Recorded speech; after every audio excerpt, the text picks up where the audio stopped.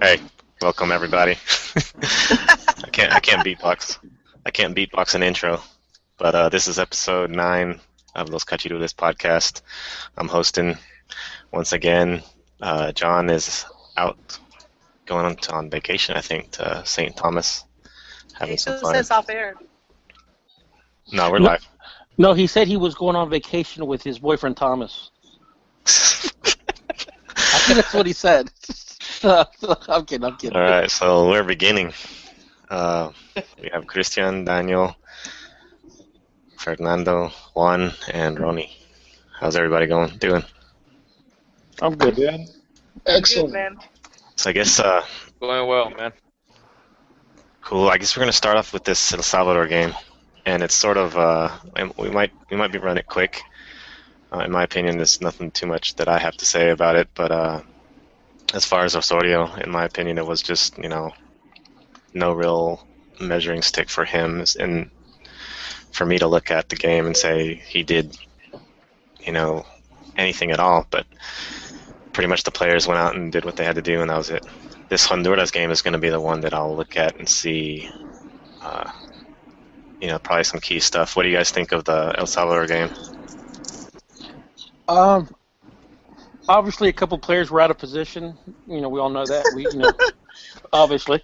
But other than that, I have to agree with you. It's not like he has stamped his his style or his methods. But again, that they should have won, obviously, and they did. The score should have been bigger. Goes back to the problems that we've been having is not putting away the goals, the easy goals. But at least if you're gonna have a problem in soccer, it's basically missing those, because at least the team is creating a lot of opportunities. Yeah, there are a lot of bounces in the box and stuff. Yeah. And it seemed like the goal that went in from Chicharito was sort of like, oops, it went in, or things like that. And to me, it seemed like the play was a lot more cohesive and more dominant in the game versus the United States than it was in this last game. Sure, they had possession and everything, but there just wasn't. It was sort of different the way the possession was handled, and didn't look as dominant as it was versus the United States. But Well, the approach was different, at least tactically speaking. There was no three-man midfield. There wasn't really a defensive midfielder. And we were used to, over the past 2 years almost, we were used to getting width from our wingbacks. And from now on, we're going to get that usually from either the midfielders or the wide forwards, maybe in a 4-3-3. So I agree with you. It wasn't really much to analyze in that sense because El Salvador didn't really put up much of a fight. But there were some differences that I think are interesting. They're interesting, but they're hard to really judge in a sense. But there still isn't much that we can sort of pinpoint towards any sort of progression, really, or any stagnation or anything of the sort, because, again, El Salvador wasn't a test at all. I was surprised. I honestly thought that El Salvador was going to park the bus for 90 minutes. And to their credit, even though they didn't really put up much of an attack, they did have, they did try to beat, Mexico in the counter, a couple times. It was a last missed touch usually. Yeah. I mean, it's like, one or two guys would just basically try to beat the Mexican defense. But that would, that's probably the only thing that worried me about the game was that, with a better team, Mexico has to be careful with their back line. I mean, because if they're going to push numbers, the way they did, and I suspect that for parts of the game tomorrow against Honduras, they're going to leave the back exposed, and I just they just have to keep the lines compact. They have to be make their coverages and everything. I think the game tomorrow it's going to be completely different, and even the setup's going to be completely different because I'm pretty sure he's not going to go out with no defensive midfielder, and I think that he will probably take a more defensive approach. He's not going to go all out like he went out with El Salvador. I thought it was kind of interesting that he decided to take out a forward and put in El Gallito Vázquez. Yeah, another center midfielder. Yeah, I thought it was kind of interesting. He did that, and I don't know what he was trying to achieve with that, other than have more possession of the ball. But they were already winning by the time he did that. Was it 2-0 already? So yeah. I don't think it was I'm not saying you're saying this, but I've heard people say that it was a defensive sub. I don't see it as a defensive sub. Technically, you could say it is because you took out a forward for a midfielder, or a midfielder that at least has more defensive duties. But at least the way it played out on the field, it allowed Herrera and Andres Guardado to push up a little bit more. And it also gave Corona and Vela a bit more freedom to sort of roam and find a little bit more gaps. Because the first 20 minutes of the first half, Corona, mostly Corona really, was really having his way with the Salvadorians. And Vela was not really as incisive, but he was moving and trying to find spaces. If anything, I think Vela on the right wide. I think it's probably the one thing you can look at as somewhat of a negative, because he didn't really stay wide, and he also didn't combine with Layun all that well. So that side was easier to nullify, even for El Salvador, than the opposite side, because Vela ended up just drifting towards the middle anyway. So, and Layun obviously, I mean, we talked about it last week. It shouldn't be that hard of a transition. He has played right back before. But the truth is, he at least in the moment, he's more accustomed to playing on the left. So he didn't have, he wasn't sharp in that sense. And I mean, there was talk about how the few times that he did get forward, especially in the second half, how he simply just shifted the ball to his left foot in order to cross. And I think, at least in my appreciation, a lot of that was because of technical mistakes in the way that he would set up to cross the ball. There was a couple in particular where he had a bad touch and allowed the Salvadorians to get near him, close him down, so he simply just switched it to his left foot in order to put a cross in. It wasn't like, I didn't think it was a comfort thing where he simply just shifted the ball over to his left because he's accustomed to it. It was more like, a technical fault on his part, not a clean reception, and thus he had to switch it back to his left in order to get the cross in, and/or simply what he also did. Yeah, and he was doing that on the left during the Gold Cup. Instead of doing getting the cross in early, he would take an extra touch and simply run out of space, and he would just simply cut it back and go around to his other foot. So I don't really think that was a problem within itself, but it does sort of kind of gives credence to the people who think that he should be on the opposite flank. My concern is, the game in Honduras for tomorrow is I would have to say that it's more important for Honduras than it is for Mexico, because obviously Mexico already has 3 points. Honduras doesn't have they lost against Canada. Yeah. So I mean, just by that, Honduras is going to have to open up.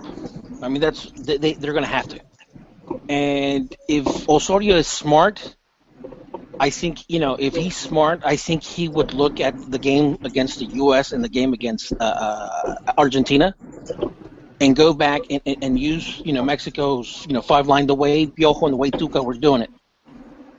And, I think... With that 4-3-3? No, the 5, the back line of 5. And I would put players in their in the positions where they they're comfortable right now. I would put what's his name, Layun, obviously back on the left.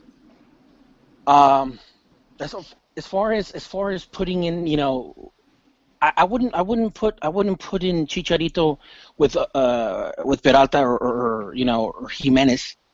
I would play with one center forward, and I would. Sorry, those are my kids. No, I'm kidding. I was like, what? I'm kidding. No, but I wouldn't play with I wouldn't play with two forwards. Because I would play with forwards that can create on the attack and not necessarily play for with their backs to the goalpost. Because so what, do the Congo park in the bus? No, not necessarily. But I would basically do what the Nats do to Mexico. Just play the cat and mouse game and just beat them in the back. Gotcha. What I noticed. What can you guys hear me? I'm sorry. What I noticed. What he did once he took out Chicharito and he took out Peralta, I thought finishing wise Chicharito had a bad game, and obviously he was still moving well.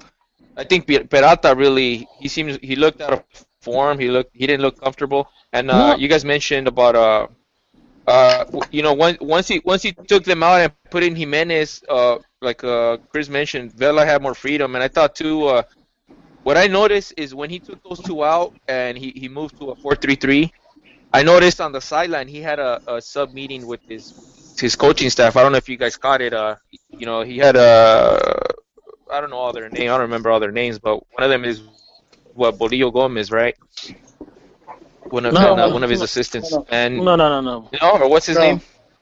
I know, but you know what? It was without Baños. I didn't see Baños, but anyways, he had his three assistants with Osorio, and they were looking at the 4-3-3. And I noticed after the game he gave a press conference that the subs that they made, they were thinking about the Honduras game.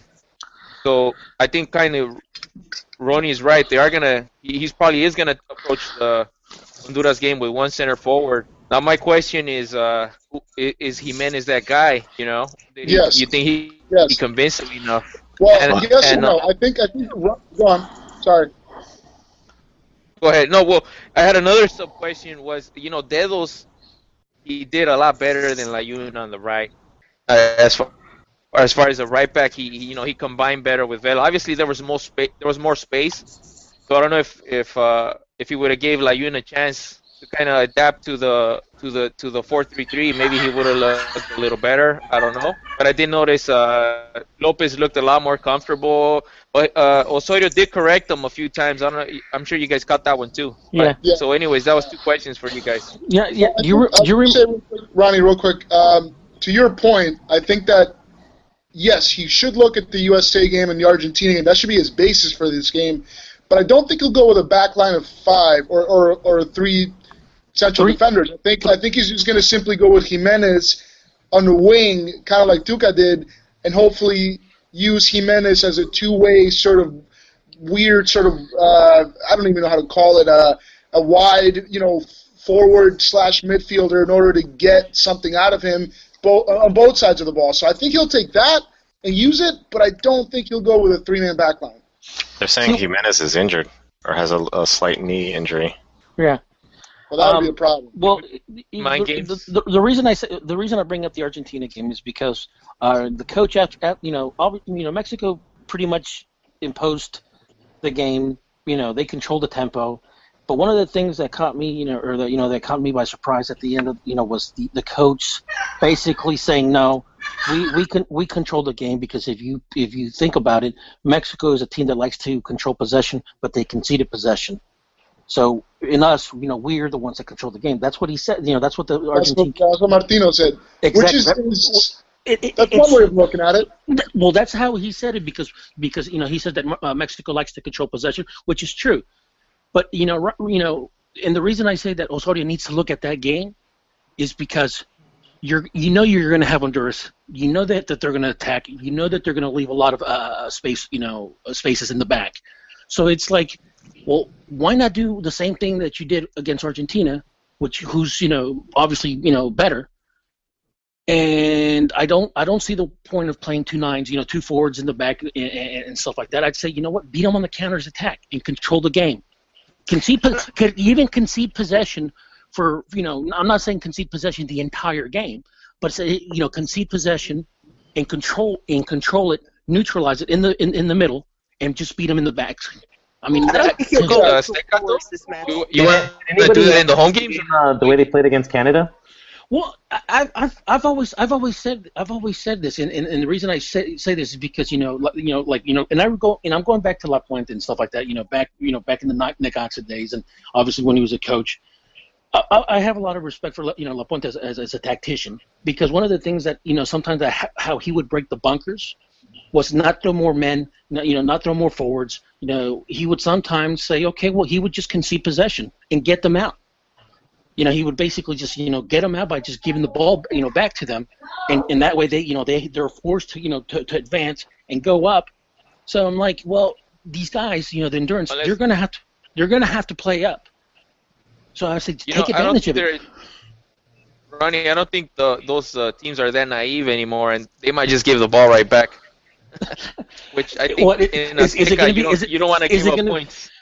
Is it going to be like the Sergeant Bilko boxing match? Like, I don't know if you guys ever watched that movie, where two boxers are both in the fix, and they're not trying to hit each other, and then they both hit each other, and they both knock each other out. Yeah. I don't. I gotta be honest. I don't. I don't know if, in that sense, if the Argentina game is much of a parameter, because I don't. We all know. I don't think Honduras, at least this version of Honduras, is all that great in possession.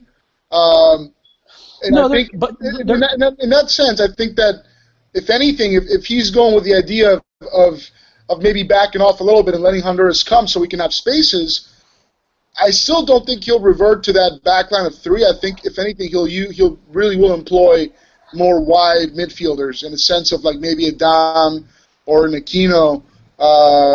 Maybe Corona. I don't know. I mean, there's been a lot of talk about maybe he won't start, maybe he will. I think that overall the pressure is on Honduras a little bit more than Mexico, and I think that will work to our favor. And one thing about Osorio is that he does have a very good capacity to read games as they are progressing. And so if whatever he comes out with doesn't seem to be working, he will make changes. He will definitely change things up. And it really won't be man-for-man subs in order to maintain any sort of tactical discipline. It'll be, much like we saw on Friday against El Salvador, it'll be a different tactical approach, hoping to find something else, something different. But I don't expect it to be an overly complicated game. I think that Honduras is going to look. They're probably going to come out with some variation of that 4-5-1 because they know that Mexico can do damage. On different levels, and at the end of the day, I think with Torres Nilo being injured, I think this is a pretty good opportunity for Osorio to simply just do the logical thing and slide Layún to the left and maybe play Dedos on the right and sort of see how that works out. I mean, if Torres Nilo's out and Jimenez is out, I think more than anything, Jimenez is the one who's going to change things up because he likes Jimenez a lot. He likes his work rate, and he likes what he brings to the table. And he's probably was planning on using him from the start tomorrow. And if he's out, then you can probably expect definitely Chicharito will start. And I wouldn't be surprised if Oribe starts, which I'm not sure he deserves to after Friday's game. You guys didn't like Fuentes? He thought Fuentes was good. I thought Fuentes was decent, but honestly, I don't know if El Salvador was much of a parameter, and I don't really know if I want to blood him in a game where this is the best chance for Mexico to pick up 3 points in Honduras probably over the last 2 to 3 World Cup cycles. So at least, there's got to be a good balance of cautious but also incisiveness, and I'm not sure that Fuentes. He could if he starts and he does well. I think we'd all be a little bit surprised, not because of his quality or perceived lack of quality, simply because the logical move is to simply slide Layún to the left. He plays in a flat back 4 in Porto as a left back. And why would you not? This is almost like the sky and the stars and the gods telling him just slide him back over to the left and play. And that's my point. That's my point. I said there's no, Osorio doesn't need to reinvent the wheel. Go with what works right now. Because I mean, if he gets the 3 points, if they get the 3 points in Honduras tomorrow, you can pretty much guarantee Mexico in the hex. Sure. And that, I mean, if anything, get the 3 points tomorrow, and then I understand he wants to start, I guess, doing what he wants to do with the team, and he's entitled to it. He's the coach, but I don't see the need for him to start experimenting. Not now. And I mean, you have there's Partido Molero games. That's what they're there for. I'm sorry, Ronnie. This is only his second game with the national team, so I think. Yeah, I mean, you're right. Maybe just stick with the guy that's been playing that position. I mean, he's not but defending wise, I don't think that's his best quality. But again, this is CONCACAF, so Layun's level, I think even defending wise is not really a liability. I brought up last week. I brought up La Volpe's tenure at Boca Juniors. How basically he was given a team. It was an unstoppable team. Every tournament that Basile played, they lifted. They won the thing, whether it be Sudamericana, whether it be Libertadores, whether it be league. And then La Volpe came in basically with the league already almost wrapped up, and he threw it away. He changed everything. Exactly. He changed. And now they sing songs to his mother, right? Every time they see him. Yeah, I mean, and it's to me, it's like that. I said, you know what? I said, Osorio. I said, he doesn't need to be changing things up right now. He said, just Hey, dude. Yeah. But this goes back to what La Puente said. Hey, this group, they're not that good. What they've been doing the last World Cup is not that good. So I think that gives Osorio kind of license to change things up because I mean one of the biggest maybe one of the best reputations as far as Mexico managers is concerned. He's pretty much throwing the whole players under the bus. Honestly, I don't even think Osorio cares. What La Puente says. No, I wouldn't. No, right. If Osorio really cared, he wouldn't have started criticizing the Mexican coaches from day one. No, but he didn't though. Let's not be disingenuous about it. He was asked about his experience as a coach and why there are so many Colombian coaches that are coaching outside of Colombia right now and why they are not coaching the national team. And he said simply that given the nature of this is natural over Latin America, simply because they couldn't find opportunities in Colombia, so they just branched out, and that's true. And he said that Mexican coaches could benefit from the same. If they don't feel like they're getting the same recognition at home, they can simply branch out. And I mean, but he used complacency, meaning they're happy with getting the big paychecks here. Is that a lie? Is that not true? No, well, it's not complacency. I mean, if you have South America, and I don't want to, get into this all again, but if you're having Matosas, if you're having, these coaches that are not want to coaching and they could coach in their countries, but they know that they can get paid more. They know that they can get paid more money in Mexico. Right. I mean, that's but I mean, which goes against your point. Actually, they come here to get money. I don't even think his comments are that negative. It is just the press taking things out of context. Like for example, Tomas Boy's interview. You gotta take the tone. Hold on. Let me just express it. You gotta take the tone of the conversation into context. For example, Tomas Boy, they asked him, "Hey, what do you think about Osorio?" He goes, "You know what? I don't know anything about him. I don't know how they heard about him." That's basically his point. And then they come out with, "Hey, Tomas Boy says that." No lo conocen, why the hell did they pick that guy? And that's not really what Tomas was saying. He was just saying, you know what, I can't comment because I don't know anything about him. I don't know how the federation, drew his name, and so hopefully, and I don't think he was kind of neutral about it, just like, hey, I don't know anything, Right. I think the press does that. I mean, sometimes there is something there, but I think in this case, it's just nothing, man. Well, Because I've never, bring this, to me, I'm going to bring this back to the Honduras game real quick, and the only sensible thing about playing Layun on the right again would simply be the matchups that he would face on his side of the field, and that would be the only thing where you could say, well, okay, that makes sense. Going up against Emilio Izaguirre, I guess, you battle speed with speed. But at the end of the day, I'm with Ronnie on this one, and I think that this is a great opportunity for Osorio to just sort of appease everybody, and not that he has to, but to make things a little bit easier on himself. Because at the end of the day, if he plays a unit on the right and Mexico wins 2-3-0, there is not going to be a lot of room for criticism anyway. But if it doesn't go well, he's simply going to expose himself unnecessarily. Whether or not we agree that, we can all agree or disagree that maybe it's not a big deal to play the unit on the right, or it is a big deal, or it's a big change, or it's not. It's sort of an unnecessary way for him to expose himself. But if it works, we're not going to be really talking about it next week. Well, here's my problem with Layun playing on the right. Well, obviously, he's right. Obviously he's right-footed. So really, all he's going to be doing is basically just throwing crossing into the box. Sending crosses.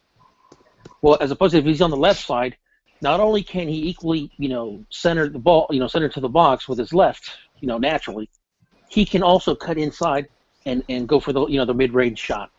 So I mean, you're basically he can be deadlier in two ways as opposed to one. Now, I'm not saying that Layun can't strike with his left because he has before. But I'm just saying that he's better when you're doing obviously with your natural foot. Right, but one of the things Osorio talked about when a couple of weeks ago was the fact that one of the main reasons he wants Layun on the right is because on the left, whether it's as a left back or as a wing back, he tends to end up occupying the same spaces as Guardado when Guardado pushes up. And I think that's an excellent observation because he does that. He does that, and all it really ends up doing is slowing down whatever transition we can get forward. And it happened a lot during the Gold Cup. And it's an issue for me because if you win the ball back and are moving into transitioning into the offense quickly, Layun doesn't release the ball quickly. He's a guy that gets a lot of touches on the ball, and that's fine in some situations, but if the idea is to get the ball to the forwards quickly, that's not a strength Layun has. And he still, there's remnants of that he still does it at Porto, except that he's not doing it as much, and he's also gaining the trust of his teammates over there.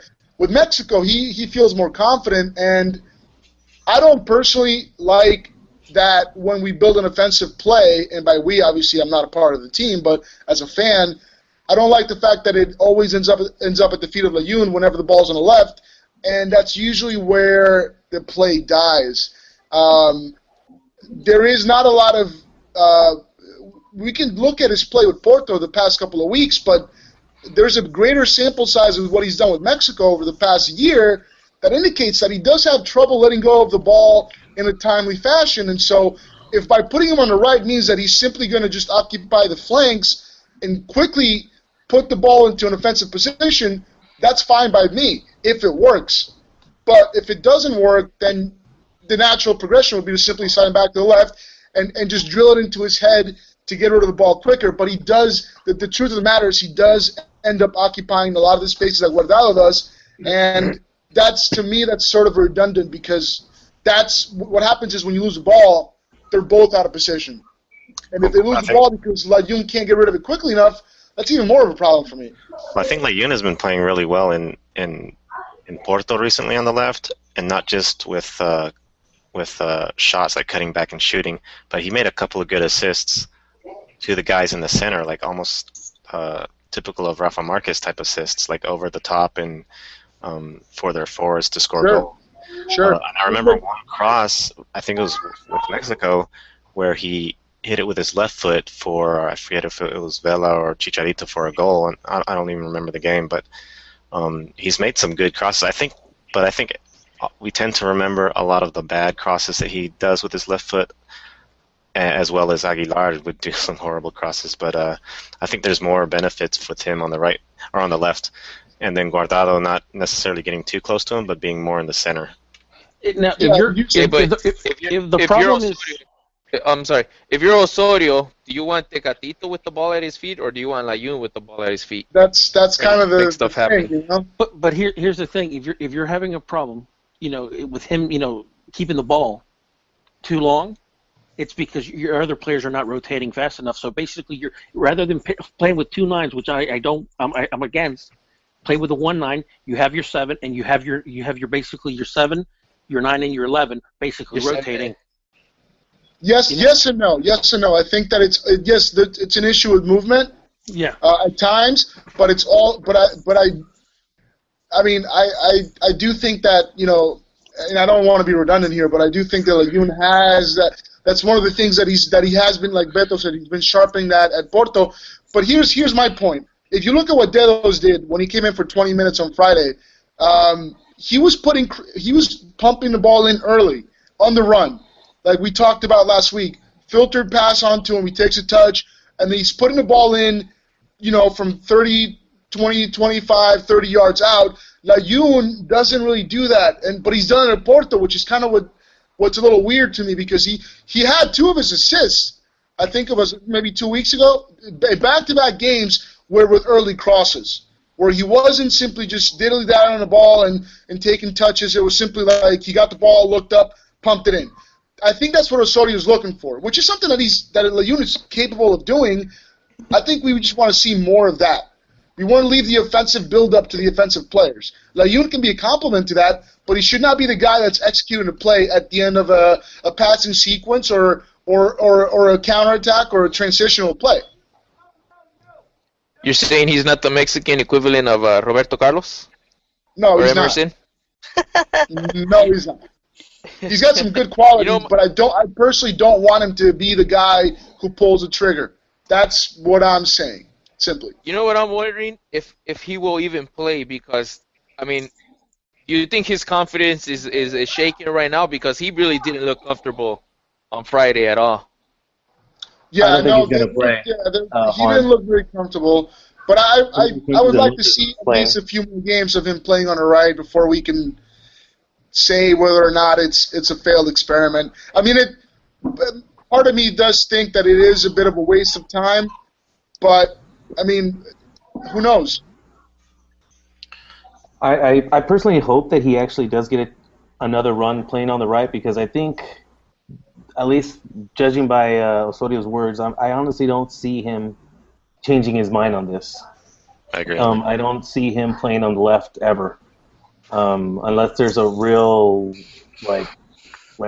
string of injuries that literally forces him to. I don't think philosophically, I think he's really dead set on not playing someone that's not naturally left-footed on the left. So I think he's going to go with Fuentes, even though I personally was really unimpressed. I personally actually liked what Lopez did on the right, but I think we're probably going to see both Lopez and Fuentes. I don't think they're going to give Layun the start. He'll give Layun the start.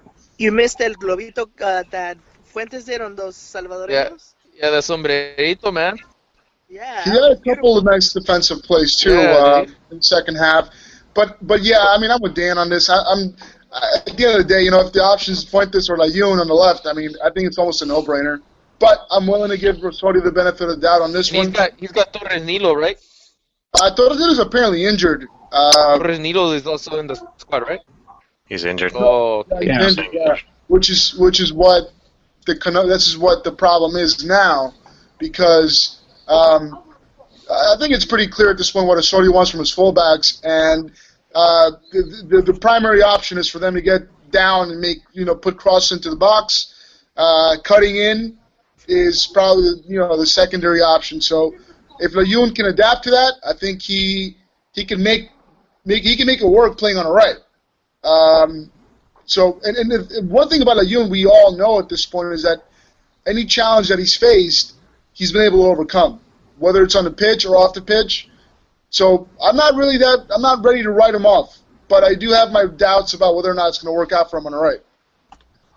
on Football Total, and this is just all speculation, they're saying that it would be Miguel Layún on the right, Ayala and Moreno in the middle, Luis Fuentes on the left for the defense, and then in the midfield, Gallito, Herrera, and Guardado, and then up top, Vela, Tecatito, and Oribe with Chicharito on the bench. That's what Football Total says. So Oribe would be the center forward? No, Oribe looked terrible, man. Oribe looked terrible. I don't My know biggest if he gripe plays. with Osorio right now. He was a tronco in that game, man. Yeah, He was terrible.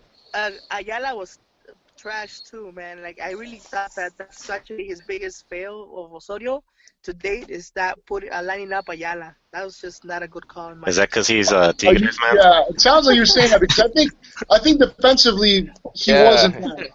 I think he had the few times El Salvador did try to get forward, Ayala was decent. And I've lost a little faith in Ayala after the Copa America because he really, especially the game against Ecuador, he was the one who gave that game away. And I'm not sure about his national team future really, but I thought he was okay. I don't know if I would go with him against Honduras, but maybe he finds a little bit of confidence under Osorio and he'll surprise us. I mean, he's at a prime age right now.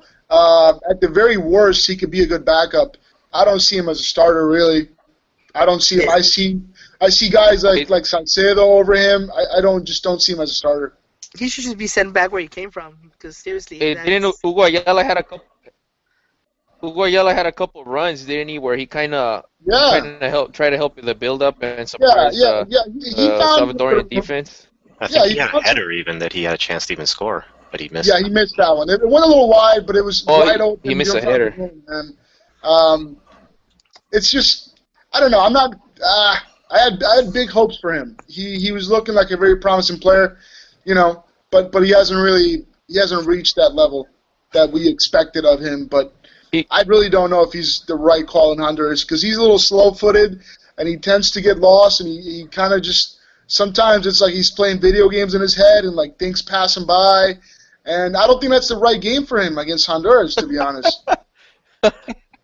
He's playing Tetris. He's playing like Tetris in his head and stuff. Yeah, he's just like a minute or two in between the games, and he's just like, oh, what happened? Oh, yeah, right.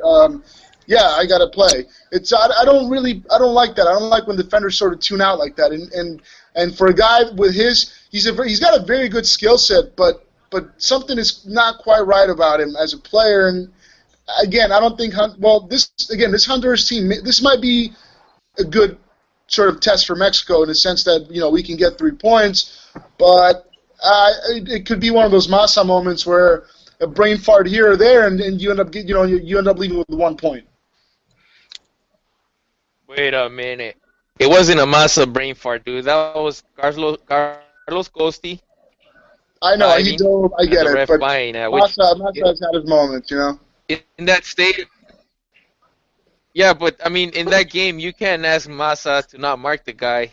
He can't let him drive through and take a shot, which, No, you're right. I mean, Massa, I'm sorry if you're listening to this. I know you had a decent game 2 years ago in Honduras, but I mean, and generally speaking, it's hard to Massa. That's one of his biggest.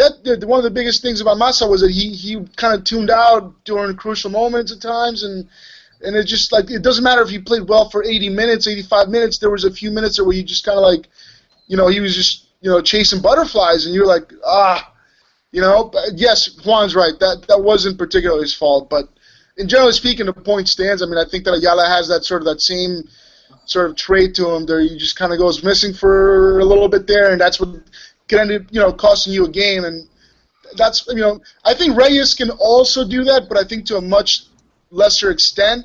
So I'd rather risk it with Reyes than to go with Ayala. With Masayala? Reyes would probably Reyes would probably fit his game plan a little better. Ronnie was talking about maybe being a little bit more vertical against teams that are trying to bunker, and I think that was kind of the approach, because I know in the Twitter chat, Jolie and I think Ronnie, they brought up that, it looks like puro pelotazos, but really, a lot of them came from Ayala, which I think that's kind of his role right now, to kind of distribute from the back and find Yeah, but the thing is, I don't know if I would say they were. Yeah. Right, but the thing is, like, during El Salvador, people were saying that there was puro pelotazo. I don't really see it that way. I mean, a 30-yard pass to the foot of your wide midfielder, that's not really a pelotazo, in my view. Yeah. I don't know. Very direct, very vertical. It was you're jumping a line, you jump in the midfield to get the ball to the forwards quicker. If you do that repeatedly and it's not accurate, then that's a problem. But if you're connecting the passes and you're taking advantage of the space, and it's not really a pelotazo in my point of view. Oh, I agree. I'm just mentioning that these guys, they brought. I think that was Hugo Ayala's role, was to distribute. Which it's sort of that Rafa kind of thing. This is why I always bring up Jonathan Dos Santos, man. That's exactly what he'd be able to do, sitting from deep, in the pivote role. And I'm gonna keep hammering on that every chance I get. Well, on that note, Tom Marshall, from training, he said that the lineup that they were using was JDS was in it, but it was Talavera, Lopez, Castro, Moreno, Fuentes, Reyes, Guardado, JDS, Tecatito, Jimenez, Peralta. We take out Castro and put Vasquez. We're good. Well, so wait, Vasquez is in there too? What's the midfield? No, Castro. Alejandro Castro. Guardado, JDS. I don't know how I feel about Alex Castro. I know. I'm not going to pay much attention to that because, the lineups that he was using in practice for the first El Salvador game. Yeah, they were all over the place. Yeah, they were all over the place. So I'm not putting much, stock into that. But anything else? Anything else we want to say about the Honduras game before we move on to the next? Were you guys surprised by Moises Munoz being the starting keeper? No, not really. Ochoa's been not playing, so he didn't deserve to start. Now, do you guys think Mexico's goal will be they will see more shots on goal in the Honduras game? Well, yeah. Yeah. Mexico had quite a well, here's the thing. There's not a lot we can discern from the El Salvador game, but at least if we take that really, really small sample size and compare it to, and it's not fair, but if we compare it to what we've seen in the last qualifying cycle, chances were created. We did have some penetration into the offensive third, and the team didn't really deep settle. All you need is a tip, right? All you need is the tip. The tip is enough, right? I thought there was again, it's just a very small sample size, but there was a little bit of a progression there. I'm not ready to attribute that to Osorio. I'm ready more than anything to say that the players are much more aware of what could go wrong for them in the Hex, or at least in the qualifiers, and there is sort of a greater amount of concentration and willingness to take a little bit more risk offensively. I'm not entirely sure it's Osorio, to be honest, but the players, I think, do know what is at stake, and they know that they don't really want to go through what happened last time. Christian, do you think Osorio ever really plays defensively? At least from what little I gather, he doesn't seem to be very concerned with... He doesn't believe in playing defensively. Even though he's a guy that likes to adapt his teams and his lineups to sort of counteract whatever strengths the opponent may have, he will never really be defensive. It's not really a thing that he liked or he believes in. But again, the thing is, like, he can put out an offensive lineup, quote unquote, and as the game develops, the players may simply naturally begin to drop back, and kind of like what Miguel Herrera was saying during the World Cup, when they questioned him about taking out Gio and putting Aquino in, and he said that's not a defensive sub. And technically speaking, he's right. He didn't throw Aquino out there to be a defender. He told him to go out there and help. He took the bait. Right. And it's simply the pace of the game dictated by Holland meant that all the lines got compressed further and further back. And that's So it seems like it was a defensive sub, but it really wasn't, at least on paper. But that's not the way it played out. So yeah, Osorio, at least from the beginning, he will not be defensive. But that's one thing from the way that he would sort of do it, and the way that it happens on the field. It could be something different. Hey, you guys think Talavera will be the starting keeper? Isn't he a I would little go with better Talavera. at corners? I would go with Is him. he a little better at corners? Or just for this game? No. Well, what's the height advantage here from Honduras? I'm not entirely sure there is much of a height advantage. Moy's been fine. I mean, he's been, doing really well with his club for the last 3-4 years. Even after the car accident. There's like really no point. I mean, right now you can go with Talavera's, obviously, he's a fine choice too. But Moy, he's fine. Memo's fine. Osorio did say there are going to be some changes. Some of them are going to stay, but which is sort of like, I guess, what we were complaining about, I guess, last week about Osorio, that too many changes and things like that. But I wouldn't be surprised to see Talavera in there. Honestly, I wouldn't be surprised by anything at this point, which is kind of cool, but it isn't. I still got my fingers crossed that we'll see Ochoa. Vela is a 9. I wouldn't start Vela, to be honest. I don't think he had a put him particularly good at the game. 9, dude. I don't think he had a particularly game. Yeah, He looked better once, because I think there was a lot of congestion in the beginning, and obviously he was getting basically, kind of pressed out of the game. There was no space on his wing, and Tecatito, they were kind of leaving Tecatito open. which a lot more room. Yeah. No, I think. But no, you're right. Vela had a better game once they moved to a 4-3-3, but I still am not sure that he deserves to start based on his overall performance. I think you can give, if you're looking for width and someone that can give that to you on both sides of the ball, I think you can go with either. I think Jurgen Damm could be a good option in that sense. I mean, I don't know. I don't know. You don't want to commit to saying Aquino, huh? Aquino, no, por Dios, no. I don't know. I mean, I would love for him to have a really, really good game, and I could be like, okay, I was wrong. I will gladly admit I was wrong. I just don't know if it's going to happen. I don't see his strengths in the league he's shining in the league right now.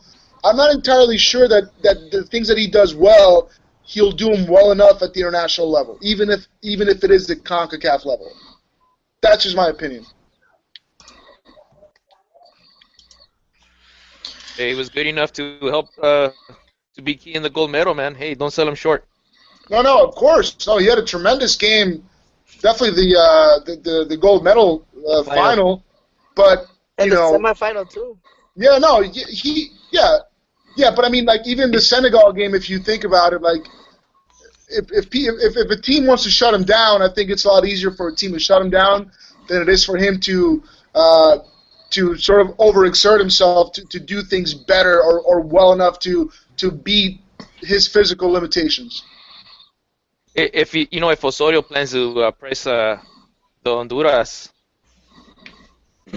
I think just Aquino's work rate is just a bonus on that, and it fits in perfectly to that type of game plan because that guy is he's got an engine on him. He never say die attitude. I'm perfectly willing to come on here on Wednesday night and tell you guys that I was wrong. But if he does play, I hope he does it well.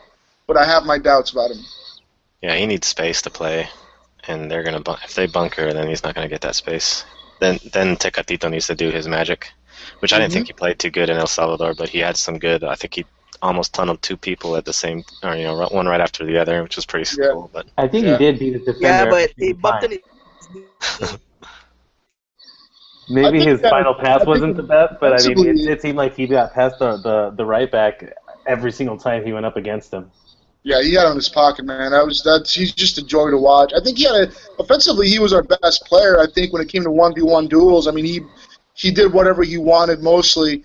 I don't know. I mean, I think I'd bring him off the bench against Honduras. I think he can do some damage there, but it really is going to depend. I mean, we got so used to Miguel Herrera sort of giving us a lineup like 3-4 days in advance. I don't know what to expect right now as regards to tomorrow's game, and we're probably not even going to know until I think on Friday I was looking, and I don't know. At one point it was like half hour before the game, and I was like, oh well, that's the lineup. Okay, that's what he's going with, I guess.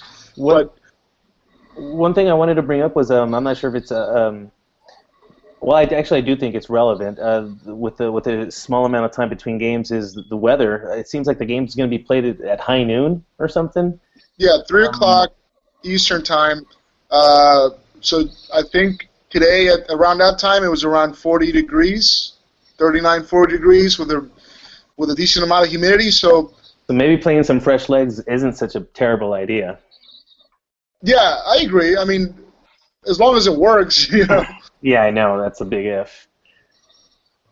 Yeah, I mean, Honduras. I mean, if we talk about Honduras, they had a pretty terrible game against Canada, and Canada is a team that has been making slow, incremental gains over the past year, and I'm not entirely surprised that they beat Honduras. I'm just surprised by the way Honduras played. It was really like I don't. Given the way the national teams work and how limited amount of time they have to work and train, I don't really foresee a much better performance from Honduras. There will be a lot of effort, sure, because they're playing at home and it's Mexico, but I still don't think that they're going to have a much, much better performance in that sense. So there's a lot of things that Mexico can exploit there as long as the right combination of players are on the field. Hey, that Hacha might be sharp, though, come tomorrow. Wait, what? I think they better be careful. I think if they don't manage a tie against Mexico, I think the qualifying into the Hex is going to get real complicated for them because I'm thinking most Hondurans probably had Canada circled as one of those games that you should be thinking you're going to take something out of that game if you really want to get out of the group. Which makes it even funnier when you look at like the covers of the newspapers in Honduras. They had I think the one today said. Had a graphic of a baby hand and a grown man's hand, and it said, "Say hello to Daddy" or something like that. Meaning Mexico hasn't won her in 50 years or whatever, and they're talking about how Mexico's afraid when they go down there. I mean, no. What's going to happen is probably I think Mexico is going to pull out a win. I'm whether it's 1 or 2 goals, I'm expecting a win. To be honest, I mean a tie is also fine. But I think Dan is on point. I think if Honduras doesn't get 3 points out of this game, it's going to be very complicated for them to even qualify to the Hex. So they might come out really aggressive, really wanting the win, trying their best, and maybe like what Dan was saying, an alternate lineup. Well, not a fully alternate lineup, but with some different players, and with maybe Chicharito not playing or coming in as a sub, might save him from getting hacked and injured. Or other players hacked and injured, because if they start, which I think I agree with you that Mexico will probably win 1-0, 2-1 or something like that, and if that happens and they get desperate, could be some hard tackles, some injuries. The Lumberjacks are going to come out, man. That's the whole Nasraya's whole thing is like materia prima and the strength and the physicality of these dudes, and that's legit, man, because these guys are huge and strong. That's how Chicharito got his back broken by one of them pushing him. His broken clavicle. I still remember that dude it was that blew a kiss at Cuauhtemoc. Yeah. That guy was built, man. Yeah, he was. Oh, yeah. He was a big boy, yeah. So, on to, well, we've gone almost an hour. Any other insights into this? If not, the only other topic that I thought of other than these 2 games was maybe the league. Pumas is going to win versus America, I'm sure, on Saturday. Sure, huh? Do you know, is the French game still going to be on tomorrow? Yeah, they say they will. In England? Yeah. Yeah, You're going to see the La Marseille. The Belgium-Spain game got canceled today, so that's not going to be played tomorrow. But the France-England game... I mean, I will say this, man. I was, Tigres, man. They got a good player with Guignac, dude. And when he scored the second goal and he threw up the Libres y locos. signs, yeah, the Libres and Locos. I mean, that was pretty cool to see. But unfortunately, what happened, with Paris, kind of like put everything in perspective. But I was glad to see Guignac play. Yeah, he's been a stud, man. He's taken it very seriously, more seriously than even some of the Brazilians and Argentines that have come in recently to Liga MX, which is, like you said, it kind of puts things in perspective a little bit. He's been a great asset for Tigres, and I think it could be a potential market that could be exploited if teams want to spend money in that sense. I've always been surprised that Liga MX hasn't done more to market the league outside of this continent, because the pace of the game is a little bit slower, but there are some very good teams and there's some good players, and there could be a market for. I mean, if people in Europe are willing to watch MLS games at midnight or 1 o'clock in the morning or 4 o'clock in the morning, they might be willing to watch a Tigres Monterrey or America Chivas or what have you, and at least have some sort of reference point with some of the European players if they're willing to come here. Well, what Guignac said, in an interview was that he said, he obviously mentioned the quality, like, you have a lot of good Mexicans, you have a lot of South Americans from, Colombia, Brazil, Argentina, and then he said that then you realize why the Mexican team, does what it does, at the international stage, referring to the World Cup. And, he's making reference to, the MFL, the Liga MX, basically being on par with some of the, French teams, like the top teams. And again, like you say, I don't understand why Mexico doesn't pursue more European players from tier 2, tier 3, leagues. I mean, I know there was a while that there was a point America do that though? Well, I mean, I remember what was it? I think it was Vucetich, if I recall correctly, where he had like 5 Croatian players. Or remember there was like 5, players from the ex-Yugoslavia that were on a team. Shit, I'm trying to remember. Bora. No. No, this was a couple of years. They're like Zdenko and stuff like that. I mean, I remember there were a couple of Croatian players, but I mean, obviously, I mean, they should be going, to even some of the Scandinavian countries. I mean, because of the climate over there, their leagues aren't really, they don't really operate with the traditional calendar. So it'd be nice to see more, like you said, stop recruiting in South America. I mean, still doing it, but not as much, and go maybe some parts of Africa, Europe.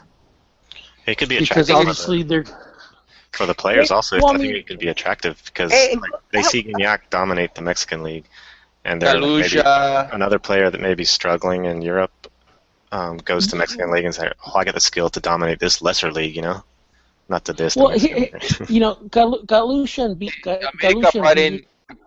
Yeah, Galusha and America brought him in, right? I remember. They have brought in African players before. Those guys came with Ben Hocker, though, didn't he? Wasn't he the one who referred them over? Ben Hocker. Well, I know he coached. Leo Ben Hocker. Yeah, Leo Ben Hocker. They were really, really good. No, but here's the thing: is they've brought in African players before, and most times it didn't really work out. And the reason I say it'd be better, the reason obviously it works so well with the Latin American players, but even if they go with the European players, is the Mexican league is a league where it's not as much so much physicality, but more so smarts and technique and stuff like that. So I guess one of the reasons, I guess the African players that have gone to Mexico haven't really done all that well, with the exception of those 2, is because that comment that there's a comment that a commentator made a couple weeks back, that he caught a lot of crap for, and he actually got fired. But then when he spoke about the black player, you guys remember that? Yeah, I remember that. Hey, Ronnie, but isn't Jackson Martinez kind of fit that mold, that type of player, the power, the speed? No. No. Jackson Martinez, obviously, you're talking about the Colombian one, right? Yeah, the Colombian guy. Well, no, I mean, obviously they're Latin American, and they have 100 years of playing the game with and playing the right way. But his style is that type of style.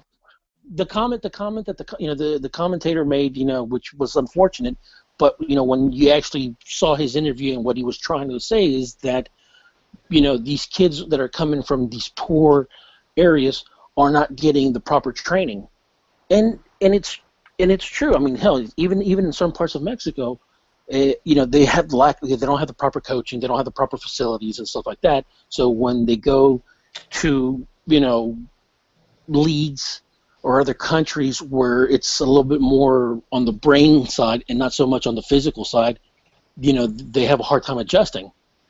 And you know what, man? I kind of ascribe to that, like that type of training where you want to make the players think. But I don't know if you guys. There's a blogger. I don't remember his name, but I guess he's one of the youth coaches in Spain, and he said, hey, about that whole players that take the time to think. He goes, hey, dude, I don't want my players to think. I want them to just think, to like act fast and think less. Because I guess it was kind of you got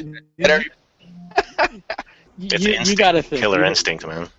Yeah, that's basically what you have the instinct. Like it's if you think on the pitch, by the time you realize you made a decision, the opportunity is gone.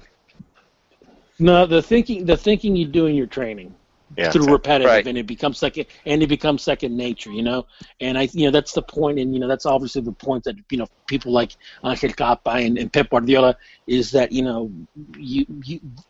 success doesn't just happen. You have to work for it through repetition and repetition. La Volpe, obviously, if you guys have ever seen, if you've ever seen La Volpe in a training session.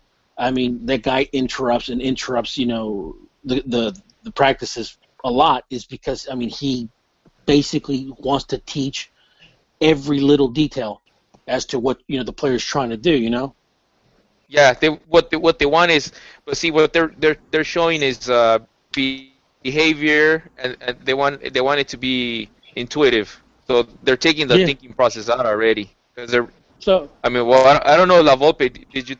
I guess too, since you saw him train, was his training more read cues or repeat patterns? That I remember, there was a lot of espacio reducido, short spaces.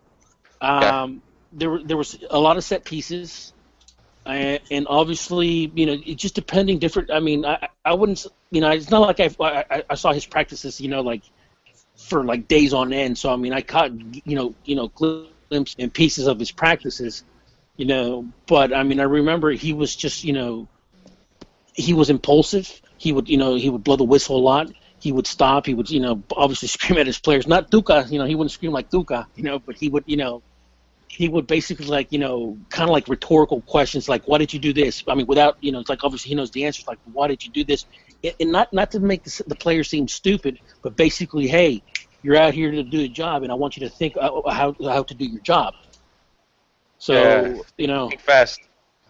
Yeah, I mean, and that's what I mean. Going back to, I hope Gignac, I hope he, with Gignac, he spreads the word. It's like, hey, think of the Mexican League, because it would be nice to have more players from Europe in the Mexican League. I think from some of the team standpoints, though, that maybe they should be going after that fringe player, for that fringe NT player that has something to play for. Because I know some of the criticisms from some of the South Americans that come over to the league, they say that they're coming in there for the paycheck. Well, they know that most of the players aren't never going to get a sniff at their NT. Maybe if going after these guys that are on the brink of being on there, maybe you can get more of an effort out of them and not just that paycheck. Yeah. Well, I mean, if you're referring to Brazil and you're referring to Argentina, yeah. But if you're going for Paraguay, Colombia, Well, Uruguay and stuff like that, those guys, they are getting the NT players from those leagues. So those guys, they're not included in that because, I think about Cabañas and all those great Ecuadorian players that have been in the league. So, yeah, I would say we are getting the best of those countries, at least to some degree. Not less so from Argentina and Brazil, obviously. But which player would you bring? Hey. What's that? For example, if America was shopping for a player in Europe, which one would you bring? Right now, they're not all gonna work out though. Well, yeah, that's what I'm saying. Who do you think would work out? Like Tigres took a chance on Gignac, and it worked out for them. Well, I mean, obviously Gignac had scored almost 20 goals in his last season with Marseille. So, I mean, obviously, the guy could score goals in the French league, in the Ligue 1.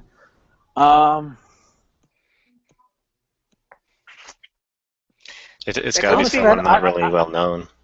No. Griezmann's honestly, up there. Right, honestly, right now, I don't want more foreigners in America. We have too many already in there. Well, there's like 8 of them. In any other Mexican team. Like, say, not to make it a retirement league, but say Griezmann comes when he's, right now instead of saying when he's older. He probably could go to, say, I don't know, Atlas or something, I don't know, just any team and lift them up because pretty much Gignac is taking all the goal scoring for Tigres and lifting that team on his shoulders. And with some golazos, man, that guy's shooting like from outside, just all over the place. Well, I wouldn't say he's carrying the team because remember he went into a team that was already fighting for the Libertadores and also lost a final to America within the last year. So he came to a good team, but what's that? No, I was just going to say, Gignac is a good player, but obviously the one who's having a better season is Funes Mori. He's doing fantastic, phenomenal. You know who I would. Say it, man. Say it. Are you wearing the Monterrey shirt right now, or do you? He just kissed it. Kissed the crest. Do you ever take it off? What's going on here, man? What happened? Yes. Funes Mori's having a tremendous season, but I think that Gignac has had a tremendous impact with Tigres, and I think that, it's undeniable. I mean, the guy just got called back up to the French national team. Funes Mori is lucky if his brother calls him while he's with the national team. Let's be honest. No, it is. It is. It's nice to see. It's nice to see. Players like, Gignac would be on the French team, and even like Argentina's. What's his name? The Nahuel. He was. So it is nice to see. Players represent Argentina and stuff like that are in the Mexican league, and honestly, Martino and the Mexican coach, the Argentine coaches in the past. They know the Mexican league, so it's not like they haven't called to the players before. Hell, even when Chelito Delgado and them were there, I mean, there was a point where Cruz Azul had 3 players on the national team. Which brings me to the next question. In Copa America, wasn't the Liga MX the league with the most seleccionados for Copa America? If the article, I never verified it, but the article that I read, it said that it did. It was the league with the most players. There was a point where most of the Paraguay squad was in Mexico. When you had Cabañas and I don't remember all the name. I mean, Dennis Caniza and Pablo Silva. Yeah, they had Pablo Silva. You had Dennis Caniza. You had obviously you had what's his name, Cabañas. I mean, you had a bunch of them. I mean, there was Ecuador's also had a bunch of them. Colombia, not as much, but did have quite a bit. But in the last 20 years, man, we've had a lot of players from Paraguay and Ecuador. Yeah, we've had some Colombians too. Not as many on the national team. Yeah. Rodallega, that guy was frustrating, man, to watch. Good thing he was on Atlas. Well, let's see the thing with the thing with the Colombian the thing with the Colombian players. It seems like they're hit or miss. Mm-hmm. For some reason, the ones that come into in the Liga MX, Yeah, Dorlampa was doing pretty good. He's okay. Dairo Moreno, I think Dairo Moreno has had more over his time in Liga MX. He's been has had more impact than Pavon. But I mean, if anything, we should be looking to get more like Edwin Cardona's type of players, because that kid is going to be something else. I mean, his impact when he came on against Chile was immediate, and Colombia is building her team around James, and he needs a partner. He needs someone that from the midfield can help him, and Cardona is going to be that player. And he's still very young. He's only 23. What's wrong with Quintero, man? That's why Peckerman frustrates me. Darwin Quintero is. There are players in the Colombian national team. There are some younger players that bring the same qualities that he does, and for some reason, just honestly, Peckerman is not really a fan of Quintero. And I mean, it'd be hard to justify him getting called up right now, given the season that he's had with America. The other Quintero, gosh, what's his name? He was with. He's playing in France right now. He's actually playing pretty well. He is with the national team right now. He's more of a specialist, really. I mean, ability-wise, you could even compare him almost to like Jesus Corona, but Jesus Corona is more dynamic and has more. He's a more incisive player. Quintero is almost like an old school kind of number 10. There's been a lot of talk about him being similar to Pibe Valderrama. So, I mean, those kinds of players nowadays, they're luxuries. There's not a player that you can really, unless he's he's a very good player, but I mean, as a number 10. Come on. This is why I hate Peckerman. Well, yeah, system over quality players, man. Yeah, he doesn't work well with very specifically sort of skilled players, but I mean, so far it's worked out for Peckerman. So, I mean, if you look at the team that Colombia put out there against Chile, and I guess we could sort of move the discussion a little bit towards the South American qualifiers. The team that Colombia put out there against Chile only had 2 players that played in the World Cup. He's done, at least as of right now, he's looking to really rejuvenate the team. He put out there Jason Murillo, who's a young center back, and there's no more Yepes. He's playing Santiago Arias from PSV, the guy that plays with Moreno and Guardado.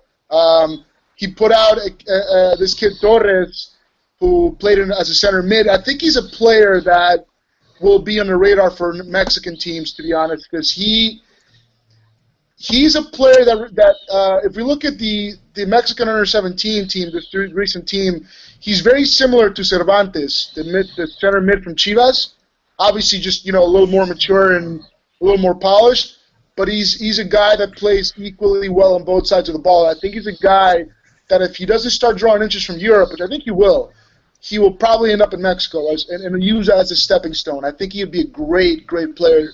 He could really play well in Mexico. But hey, Peckerman, dude, yeah. All I heard from you was 100 excuses for Peckerman, because look, in the leg, and who was on the bench? Well, there was some. Well, he started. Jackson Martinez, dude.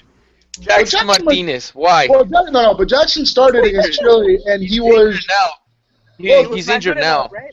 Yeah, but Jackson started against Chile, and he doesn't really fit what the team is doing, and I don't think he's going to have a lot more chances going forward because he played next to Muriel, who was the best player for Colombia, and that's another young forward who was also part of the 2011 under-20 team that got knocked out by Mexico. You know, the team with James and Santiago Arias.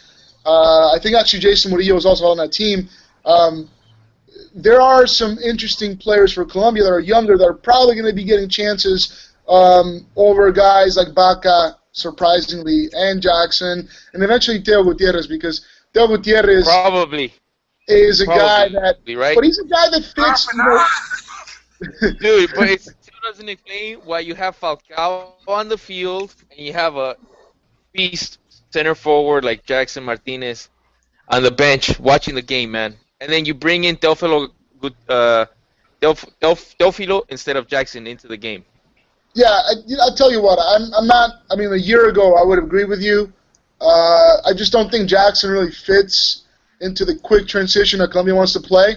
It's a lot of like Oribe Peralta. He does a lot of things really well, obviously on a higher level than Oribe, but he doesn't fit the speed of the team. And you know, at the end of the day, I mean, this is a young man's game. You need speed. You need people that are willing to win those 1v1 duels. And after the game that Muriel put forward on Thursday or Friday, I don't think we'll be seeing a lot of Jackson in the upcoming games, because I think Muriel has really, really caught a lot of people's eyes after this performance. And I think that's what we're going to be seeing, especially with Peckerman. Peckerman's a guy that he's a little iffy, and I mean, he was already on a tightrope as it was with Colombia.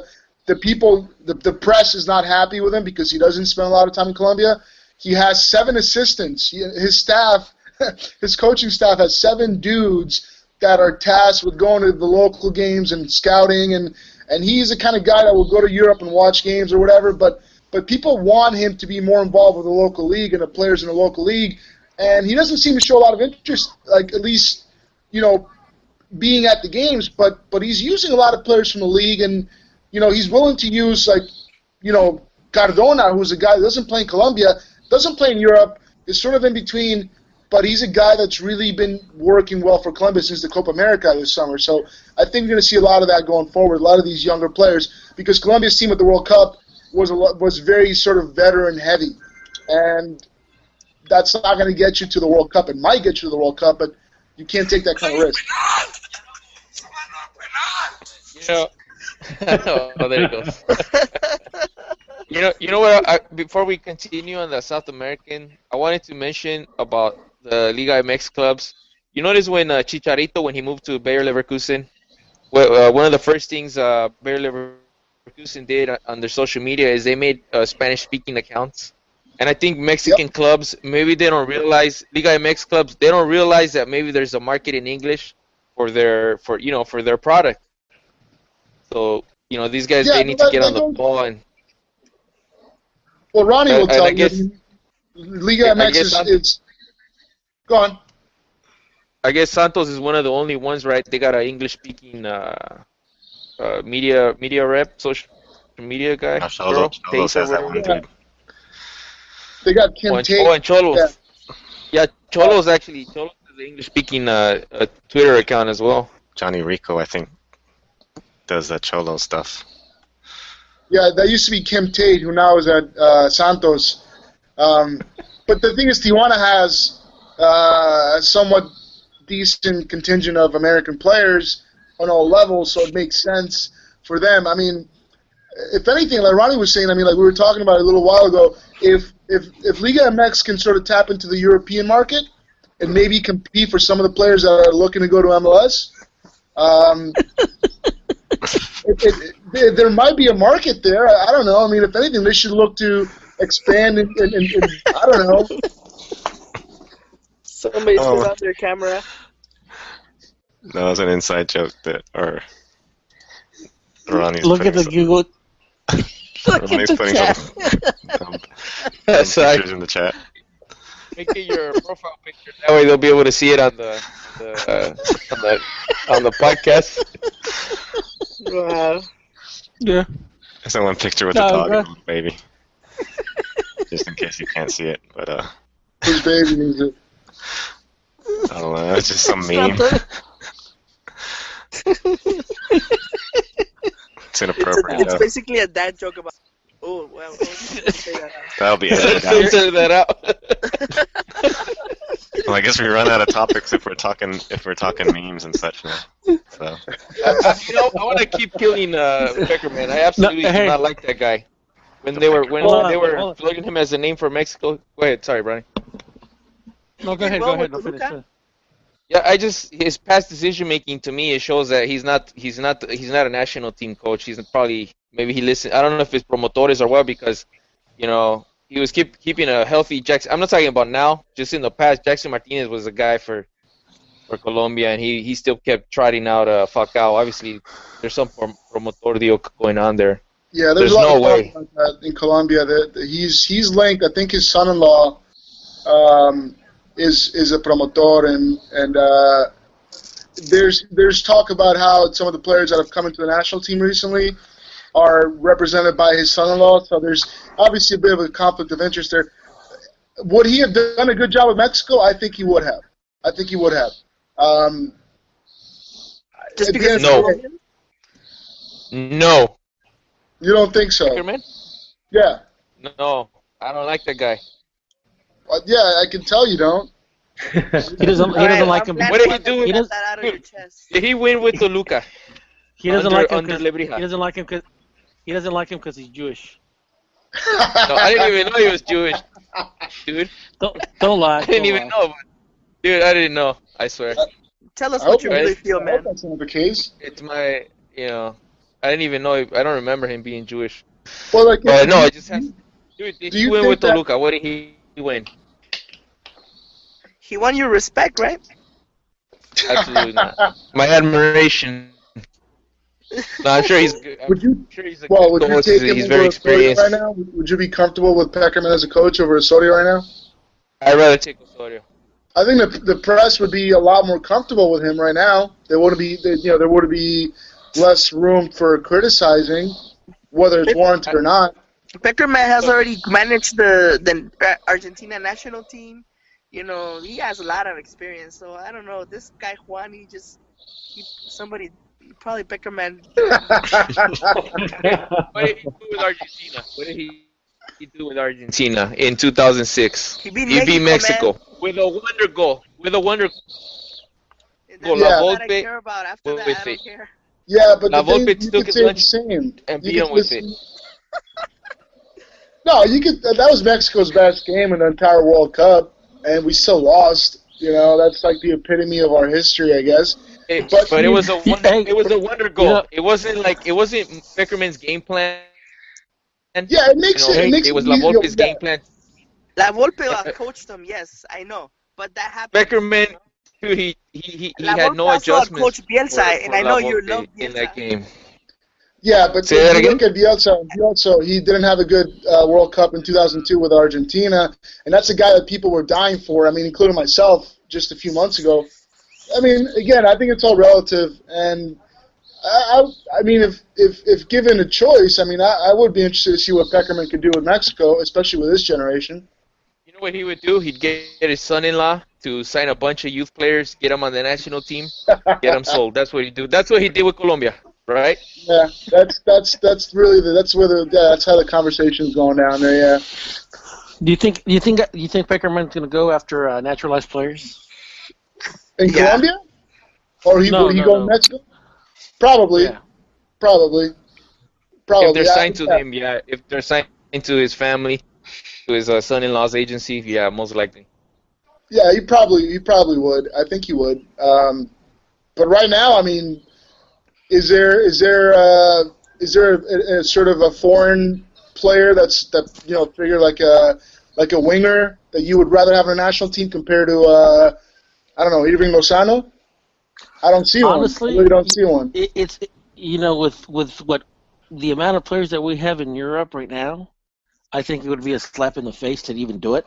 Because Absolutely. We always say, but we don't have players playing abroad, and I think right now would be a slap in the face, and I think he would bring a lot of criticism his way, something that he doesn't need right now. I mean, honestly, Osorio? You're talking about Osorio? Yeah, I'm talking about Osorio. Well, 2 years ago. No, go on. I think Osorio will win the crowd in Mexico if he does two things. Obviously, get to the hex. But if he assuming we get to the Hex, if we can beat the U.S. in Columbus, I think he'll win. I think he'll win Absolutely. I think you're a right. lot of hearts and minds. And by that, a lot of hearts. by that, Ronnie, you mean he will win you over? That's your barometer, right? No. What? No. Are you serious? No, What no. does he have to do with Because it? we qualified. More still? Yeah. He would win me over. He would. Hey, Carrillo won me over when he lifted a title with America. Piojo Herrera, won me over when he won with an American. Obviously, actually, I would say that Piojo won me over his second season with the America, even though we lost in the semis. It was just you just started to see what he was doing with the team. Right. I would say that Osorio would win me over if he wins Centenario. Next year. I think Copa America, a Centenario? top 4 finish would be a decent. I mean, if we get to the final, that'd be great. Not when it's your backyard. Really, if you think about it. No, you're right. I mean, I think it'll depend on the quality of the teams, but I think that if he does well in the Copa America and he wins, I think it starts tomorrow. If he wins in Honduras and does well in Copa America if he wins in the U.S. in Columbus, I think that people will jump on a bandwagon. Yeah, think about it. We haven't won in Honduras in 20-something years. So he wins in Honduras, he wins in Columbus, and obviously he wins the Centenario. I think I think Russia's guaranteed for him. Yeah. Even regardless of what he does at the Confederaciones. Yeah, I agree. I don't know how realistic. Unless he slaps Martin Centenario in the airport. It's not exactly the Gold Cup. I'd be pretty content with a top 4 finish.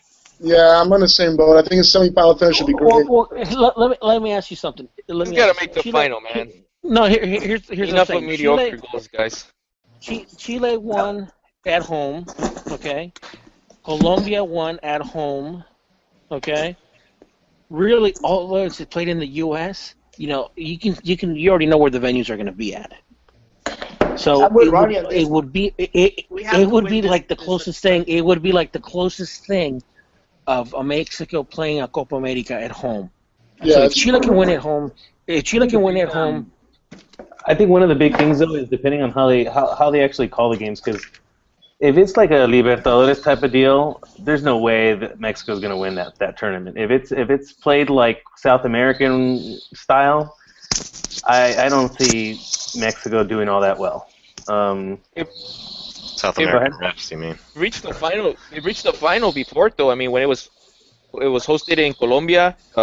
What was it under Aguirre, right? That he got to the final, and then I think with Mejia Barón, right? They 93. They reached the final. I think it's a good goal, but to expect it, I don't know. I think that's a bit much, though, to expect it. Especially considering the last two showings. I know those aren't really fair barometers, but still, I mean, the last two have been pretty terrible. I guess maybe my expectations have dropped. Hey, we have high standards for Osorio. Hey, but is CONCACAF gonna allow Mexico to take their first team? Since it's being hosted here, I expect that they're gonna be like part of the contract requires. CONCACAF well, there's no Gold Cup to get in the way either. Exactly. So CONCACAF wants this tournament because eventually they actually want the Copa America to be the premier event of the Americas.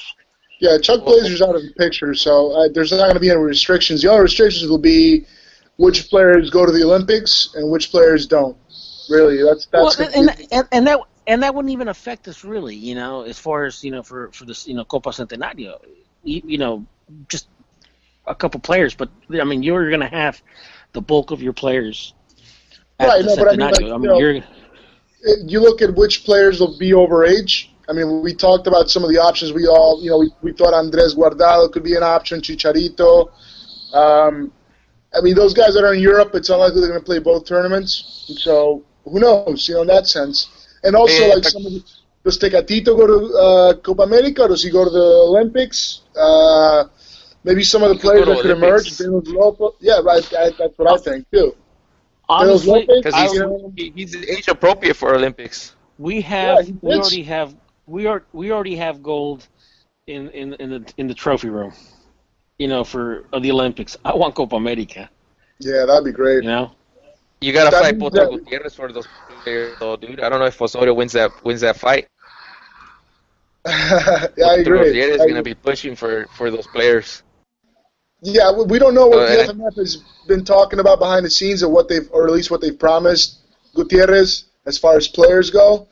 But given the fact that the Copa America was sort of iffy for a long time, what happens now? I think that'll be an interesting discussion when the time comes for it, because I'm with Ronnie. I mean, at this point, I would think the Copa America should take precedent over the Olympics, because we already won it. So Whatever makes the most money. Yeah, I actually agree with this too. We need to win this Copa Centenario. It's a must-win for me, I think. So that would mean that the only thing we haven't won at the senior level will be the World Cup.